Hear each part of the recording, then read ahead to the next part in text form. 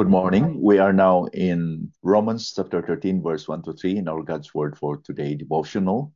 Let me read to us these verses in our English Standard Version. Let every person be subject to the governing authorities, for there is no authority except from God, and those that exist have been instituted by God. Therefore, whoever resists the authorities resists what God has appointed, and those who resist will incur judgment. For rulers are not a terror to good work or to good conduct, but to bad. Would you have no fear of the one who is in authority? Then do what is good, and you will receive his approval. So Paul changes the topic here towards relationship of Christians to governments. And we are going to submit to authority, who are our delegated authorities from God. Paul turns this issue of how Christians, by God's grace, should properly interact with human authorities recognized or instituted by God. This describes the biblical doctrine of submission to human authorities, which we can find also in 1 Peter chapter 2, verses 13 to 17. So are we believers enjoined to obey to the authorities in all cases? Now, let's say that Paul and the other apostles, there were times that they refused to obey commands from people in authority. Like, for example, when they were stopped to preach in Acts chapter 5, verse 27 to 29, the disciples, however, when they were reprimanded that they cannot teach anymore the name of Christ, they did not obey, but they submitted to these authorities. So they were willing to suffer the consequence if they disobeyed the command of the authorities. They are willing to submit to authority in all matters as long as it will not contradict to the will of God.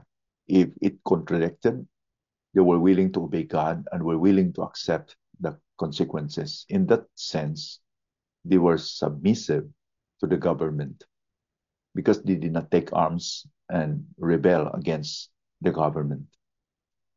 We call this civil disobedience. Civil disobedience is only allowed when Christians are being asked to sin or to disobey God or to act in some ungodly way against God. We ask this question, why we do submit to authority? It's because every authority in the world was established by God or established by God. It is a recognition that human government in general is a legitimate authority ordained by God. So whether the human government is oppressive or not, good or kind or it's not kind, they are ordained by God. They just don't happen automatically without God's approval. Human government is one of the ways God restrains the influence of evil in the world. That's what we can read in 2 Thessalonians chapter 2, verse 7. So resistance to authority will result in judgment. Those who will resent and rebel and do not submit to human government's authority, the Bible tells us that they will be judged. It's not clear if Paul was in mind here of the judgment coming from the government itself or the judgment from God. Both are possible. We cannot use our faith as an excuse for civil lawlessness, can we? In fact, to the contrary, because we are believers of the Lord Jesus Christ, we must be law-abiding citizens. Take, for example, the Roman Empire. They ruled much of the known world during the time of Paul. And it was led by the evil Emperor Nero from AD 54 to 68. He was infamous for being cruel and unfair to Christians. So let us take note that when Paul coined or wrote this, these commands or these verses in Romans chapter 13, he knew the implications definitely. Take, for example, the Lord Jesus Christ. When he was here on earth, he did not cease to be God. He is the perfect God and the perfect man at the same time. So Jesus has the absolute authority actually, because he was also God. Yet he did not overturn the Roman government because of their oppressive governance. Jesus was governed by a higher authority. He came under the will of his Father. He came to fulfill the will of his Father.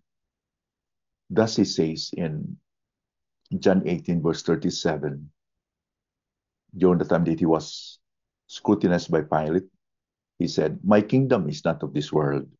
If my kingdom were of this world, my servants would have been fighting that I might not be delivered over to the Jews. But my kingdom is not from the world." So basically, he just told Pilate and all of us here that he is operating under a different realm of kingdom. So this world is a different world than his kingdom. But he subjected himself to the rule of man. He did not gather his disciples to rebel against the Roman government because he submitted to the Roman government in a sense, even under the authority of Pilate. Whatever Pilate will decide, he did not rebel against it. In other words, he was very submissive to the government during the time.